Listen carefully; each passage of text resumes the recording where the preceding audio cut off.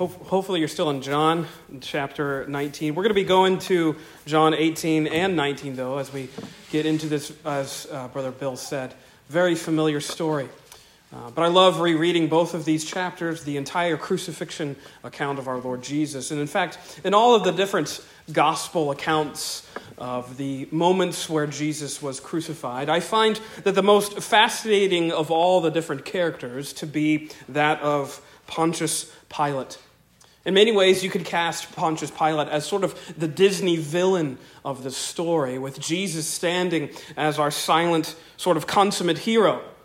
But I think actually, if you reread the story of Jesus' crucifixion, I think what you find, in fact, is that Pilate is more of a tragic figure than we perhaps remember. And in fact, I think as we read a little bit here in John 19, but especially in John 18, as he's presented with this predicament of what to do with Jesus of Nazareth, I think what you actually find is that Pilate was actually sort of a very reluctant figure. He wasn't hasty in sanctioning this crucifixion and execution of Jesus of Nazareth. In fact, what you really see is that his hands were effectively forced by this rowdy, very raucous Jewish mob who were sort of forcing him to sanction this whole event. And in fact, what you actually find is that he almost goes through with this whole thing, almost out of spite. If you think back, if you look at all the different gospel accounts, the conspiracy to crucify or at least get rid of Jesus had been brewing for quite a while. It didn't take long for the Jewish religious leaders, as soon as Jesus came on the scene, to get very grumpy with him and be very turned off with what he had to say. And so, as we find ourselves in John 18 and 19, it had seemed as if possibly, in fact, the chief priests and Pharisees had finally sort of worked up enough nerve to go through with their plan, to finally go through with their conspiracy to get Jesus out of the way. So you see, Jesus is arrested. Back in John chapter 18, if you look at verse 3, it says, "So Judas, having procured a band of soldiers and some officers from the chief priests and the Pharisees, went there with lanterns and torches and weapons. Then Jesus, knowing all that would happen to him, came forward and said to them, 'Whom do you seek?' They answered him, 'Jesus of Nazareth.' Jesus said to them, 'I am he.' Judas, who betrayed him, was standing with them. And when Jesus said to them, 'I am he,' they drew back and fell to the ground. So he asked them again, 'Whom do you seek?' And they said, 'Jesus of Nazareth.' Jesus answered, 'I told you that I am he, so if you seek me, let these men go.' This was to fulfill the word that he had spoken. 'Of those whom you gave me, I have lost not one.' Then Simon Peter, having a sword, drew it and struck the high priest's servant and cut off his right ear. The servant's name was Malchus. So Jesus said to Peter, 'Put your sword into its sheath. Shall I not drink the cup that the Father has given me?'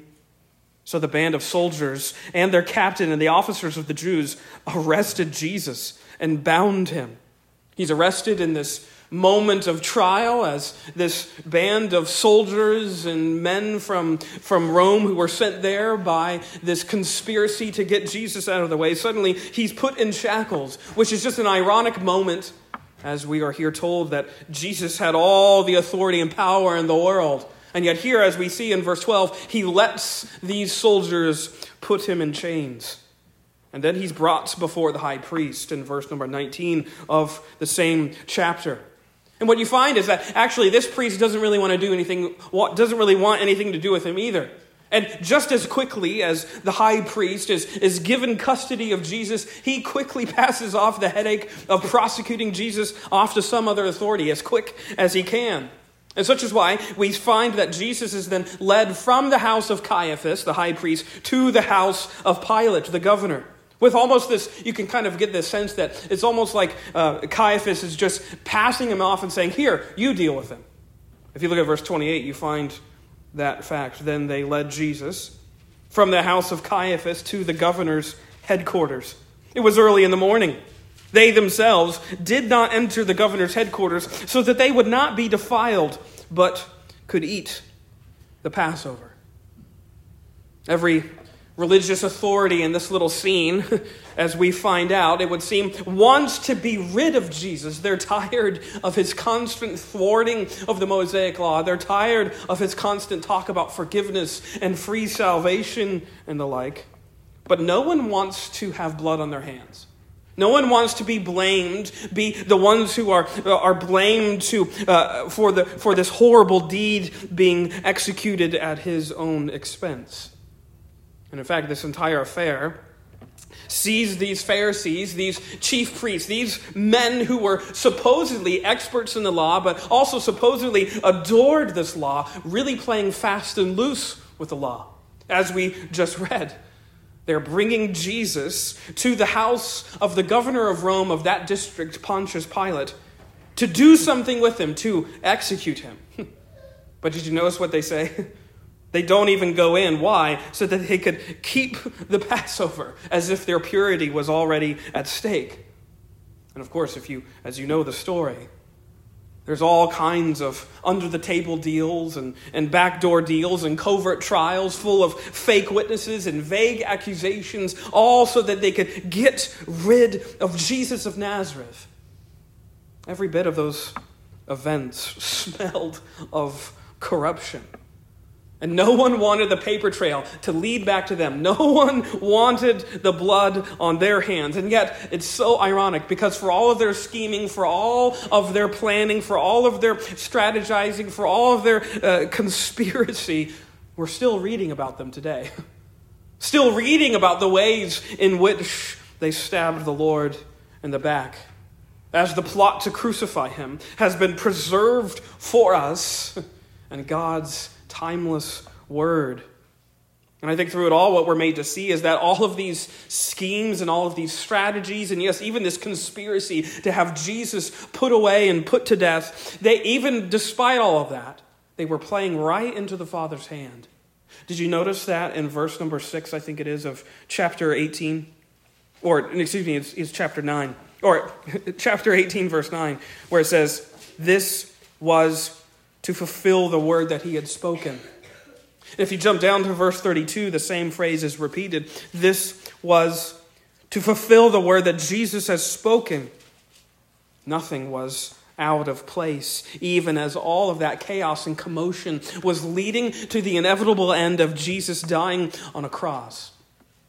But back to the events at hand, Jesus is now in custody of Pilate. The chief priests having dropped him off on Pilate's porch with a note that said, "Deal with him." And very quickly, as we find out, Pilate comes to the conclusion that this whole thing is a farce. If you look at verse 33, notice what happens. So Pilate entered his headquarters, having just received Jesus into his own custody. And it says, and again, he called Jesus and said to him, "Are you the king of the Jews?"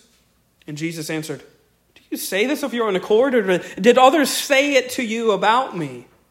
Pilate answered, "Am I a Jew? Your own nation and the chief priests have delivered you over to me. What have you done?" Jesus answered, "My kingdom is not of this world. If my kingdom were of this world, my servants would have been fighting that I might not be delivered over to the Jews, but my kingdom is not from the world." And then Pilate said to him, "So you are a king?" And Jesus answered, "You say that I am a king. For this purpose I was born, and for this purpose I have come into the world, to bear witness to the truth. Everyone who is of the truth listens to my voice."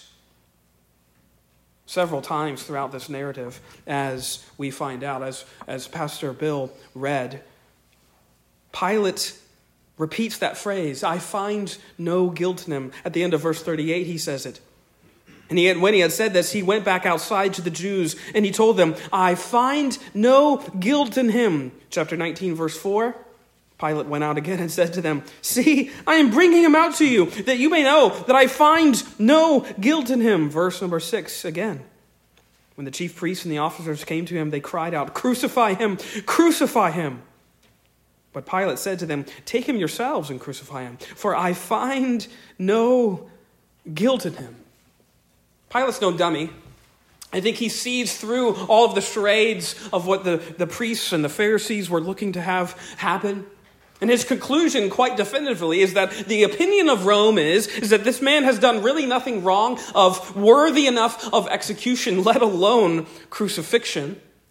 And he's not looking to sort of expedite the death penalty on some backwoods preacher from Nazareth, even if he had a reputation for being somewhat of a troublemaker, or somewhat of an agitator or an instigator. He's not interested in ruining a Good Friday. So Pilate decides to survey the mob again, as we read in verse 38 again. He goes back outside. I find no guilt in him, but you have a custom, he says in verse 39, that I should release one man for you at the Passover. So do you want me to release to you the king of the Jews? And they cried out again, not this man, but Barabbas. Now Barabbas was a robber. You see, traditionally, as it would have it, the Passover saw the release of one Jewish criminal by a Roman official. Think of it as sort of the president's turkey pardon every Thanksgiving, except on a more serious scale. With one man receiving this pardon from a Roman official, and he goes free. And Pilate's verdict, again, Rome had no cause, no quarry with Jesus. So do you want this man to receive the pardon? Receive freedom. Except Pilate's mistake, as you learn, as you read, he refers to Jesus as who? The King of the Jews. This, of course, is something that the Jewish folk had come to very much disdain and deplore, because Jesus had done nothing kingly up to this point. He had done nothing in the way to sort of live up to the people's expectations of what their king was supposed to do and what he was supposed to look like and what he was supposed to accomplish. Which is somewhat frustrating, because all of Jesus' teachings up to this point, if you had been following him, should have led you to that conclusion. You're the one. You're the Messiah. You're the one who was prophesied about. Except he's not. He doesn't seem to be doing Messiah-like things. He's not leading a revolt. He has no army marshaled behind him. He has no movement, so to speak, that is championing his cause. In fact, now he's arrested. And now he's facing death itself. And I think that's exactly why they start clamoring for Barabbas to be released. Barabbas, if you remember from Mark, we're given even a little bit more detail about Barabbas, this man. He was arrested because he was the leader of some sort of insurrection against the Roman government. He and his comrades were sort of standing up to the man. They were the Jews who were leading the patriots' cause. He was leading a revolution. And yet here he was sitting, waiting for his own execution, waiting sort of on death row, as it would have it. And yet here he is now being given freedom. You can see this sort of flip-flopping of the people's allegiances away from that Jesus guy. Barabbas, he's the one that we want. He was seen as this courageous Jewish nationalist who had curried favor because he was doing exactly what they thought Jesus should have been doing. Standing up to Rome, using force, taking out his sword, and bringing Israel back to dominance. Leading the struggle. Leading the cause. But again, as Jesus has already made clear, my kingdom is not of this world. And it doesn't come through the sword. It doesn't come through my disciples fighting for me. Now with Barabbas released and Jesus in custody, what is Pilate to do? He decides to have Jesus flogged. He has Jesus beaten, it says in verse number 1 of chapter 19. Then Pilate took Jesus and flogged him. And the soldiers twisted together a crown of thorns and put it on his head and arrayed him in a purple robe. They came up to him saying, "Hail, King of the Jews!" and struck him with their hands. So Pilate went out again and said to them, "See, I am bringing him out to you, that you may know that I find no guilt in him." So Jesus came out wearing the crown of thorns and the purple robe, and Pilate said to them, "Behold the man." After he's beaten to a pulp, now he's paraded in front of all of this mob and this cruel display of pretended honor with a crown that's made of thorns that's plunged into his skull, with a robe of purple demonstrating his royalty that's thrown over his beaten body. You see, from Pilate's point of view, this is just making fun of the Jews themselves.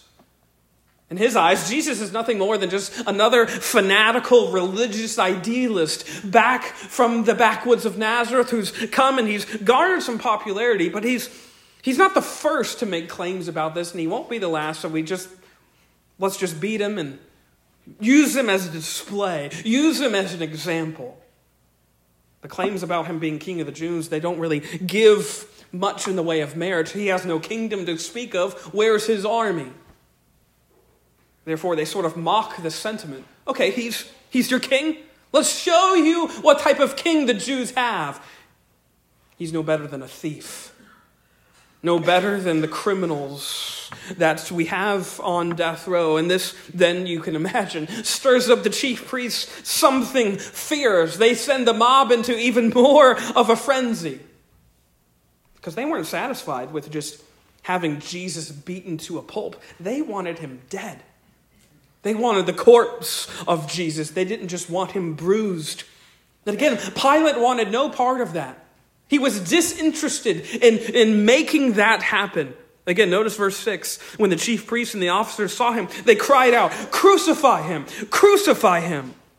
And Pilate said to them, "Take him yourselves and crucify him, for I find no guilt in him." And notice verse 12. From then on, Pilate sought to release him. But the Jews cried out, "If you release this man, you are not Caesar's friend.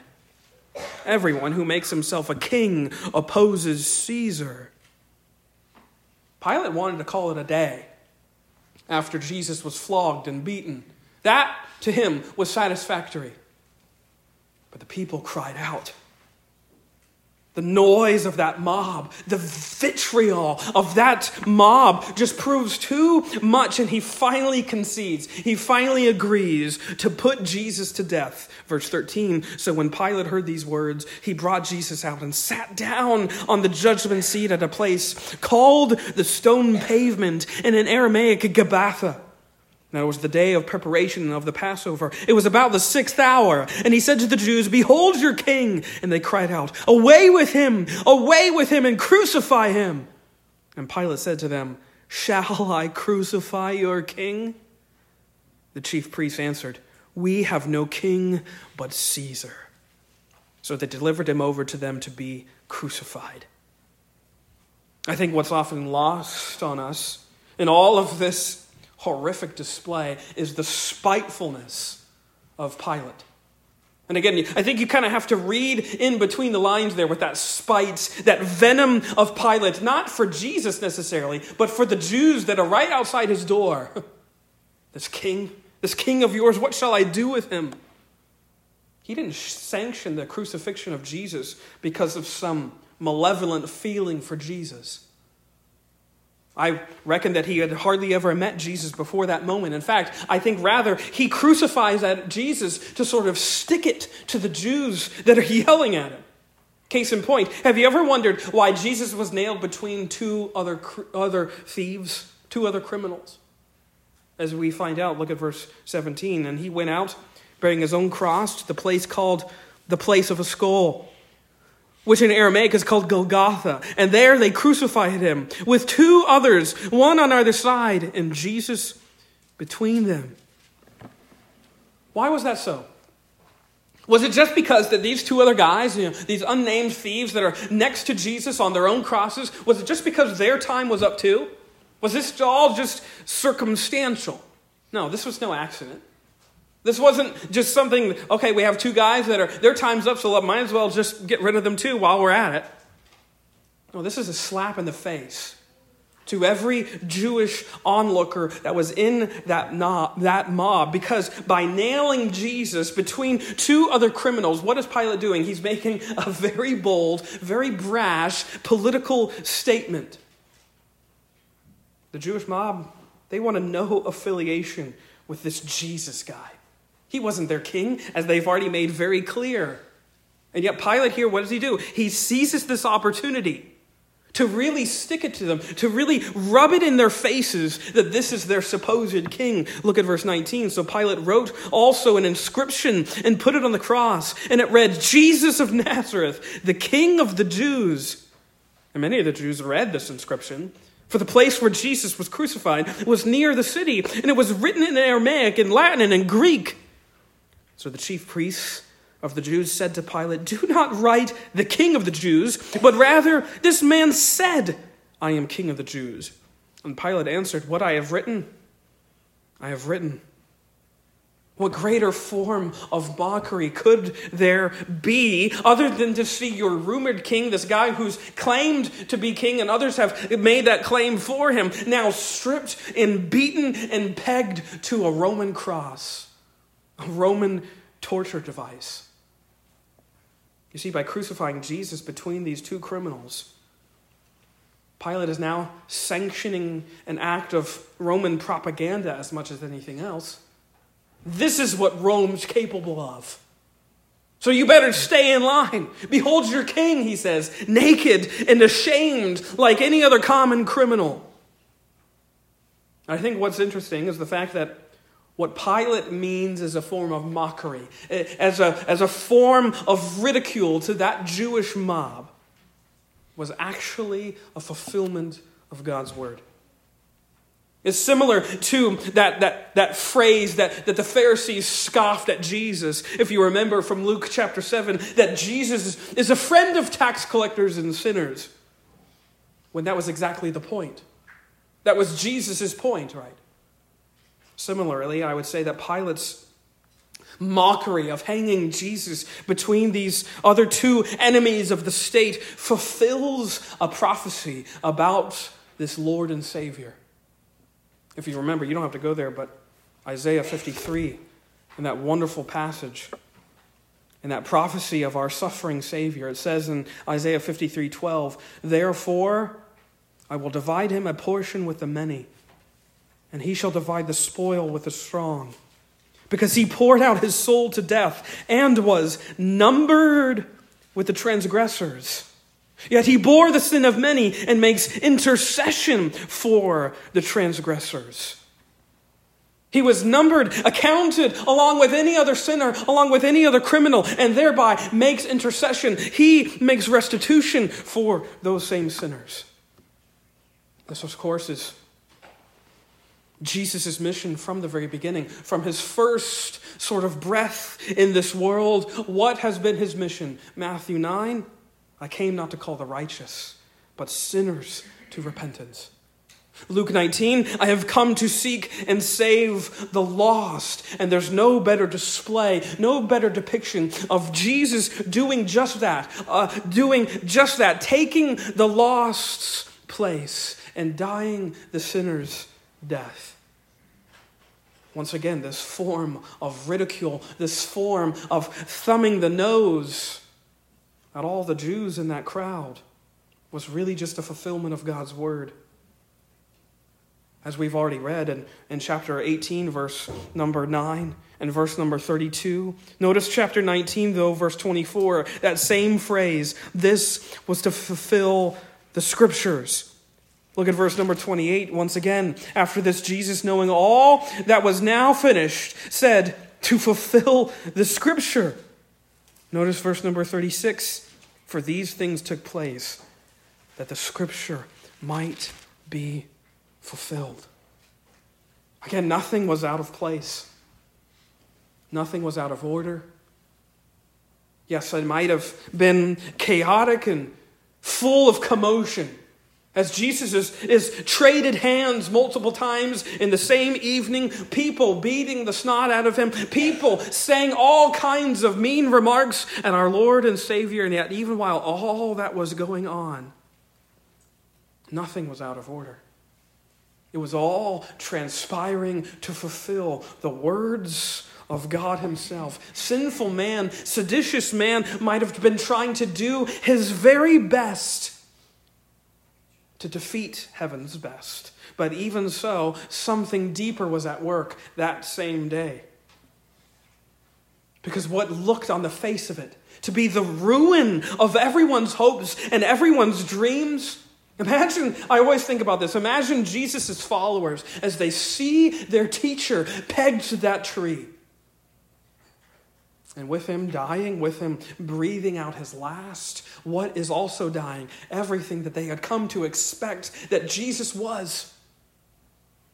When they see him breathing his last, their hopes and dreams died too. Everyone in that moment, it was not a very good Friday at all. It was a Black Friday. It was a Friday of defeat. Because in it, they see nothing but a teacher who lost. And yet, what do we know? What do we read? That all of this was fulfilling the words of the Lord. Something deeper, something truer was being affected in those very hours. Not defeat, but deliverance for every single sinner, for every single rebel, for every single malefactor. Is their deliverance found in that face of the crucified? And that's what makes the Christian faith so beautifully strange. Is that its very invitation is what? For you to find as the foundation of your faith, the very ground of your hope, the brutal execution of the very Lord of that faith. Strange, isn't it? That's our message. It's our creed. Christ and him crucified, Paul later says, which from a certain point of view is actually a very ghastly, pretty awful notion. There's nothing pretty about the cross.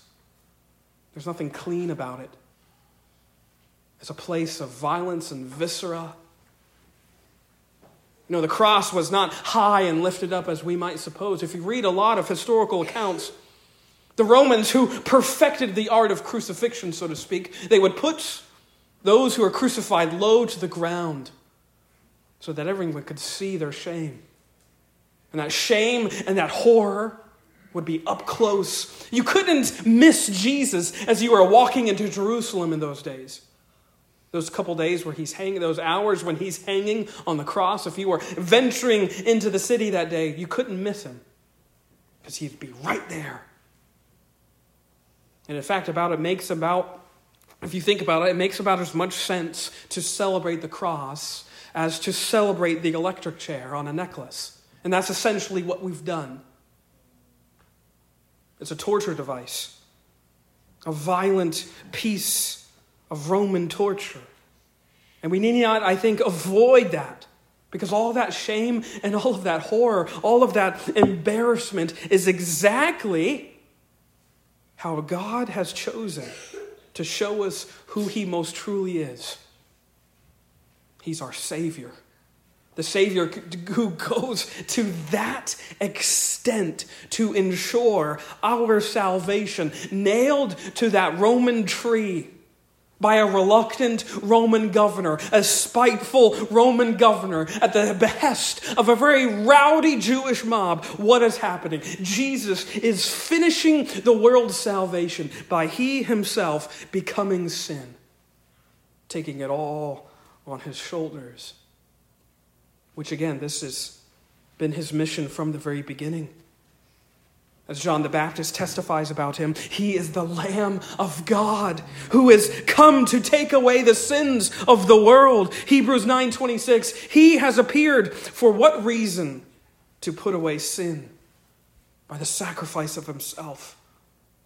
1 John 3, he appeared, that is, he came down and took on flesh in order to take away sins and to destroy the works of the devil. See, what looks like defeat to all the onlookers on that afternoon was actually victory. It was triumph over death and sin in the disguise of defeat. Jesus accomplished all of this for you and for me, willingly offering his body, his very life on that wretched tree. And just like the father of the prodigal son who runs out to his wayward boy and embraces the shame of that boy and welcomes him home, so too does Christ embrace the embarrassment and the shame of our sin and rebellion and becomes sin for you and I. Why? So that we might become the righteousness of God. Again, you see what Pilate might have meant as the ultimate humiliation. The last cruel joke that he could get in to all of the Jews in that crowd. That, and in fact, is our only hope. That Jesus went to the cross and didn't stay dead. You see, the cross is that place. That place is a place of conundrums. It's a place of paradoxes. Because it's a place of death, yes, but it's also a place of life. It's a place of wrath, but it's also a place of love. The old 18th century Scottish preacher named Horatius Bonar, he says this: the cross is a place of honor, yet it is shame. It is wisdom, but it is also foolishness. It is both gain and loss, both pardon and condemnation, both strength and weakness, both joy and sorrow. It is grace, yet it is righteousness. It is law, yet it is deliverance from the law. It is Christ's humiliation, yet it is Christ's exaltation. That's what we see when Jesus is nailed to that tree. What makes Good Friday so good is because we know what it accomplished. As Jesus cries out, "It is finished." On the face of it, nothing about it was good. It was all deplorable, all horrific. And yet at the same time, we know that it was. And we can say, yes, Good Friday. Because Christ has entered into that conundrum of sin and death. And he has set it all right by taking on sin and death himself. And leaving it behind in the grave that he walks out of, and yet a few short hours from that moment of death. Pilate meant it as a joke, and Jesus embraced it all. And he says, "It is finished." Let us pray.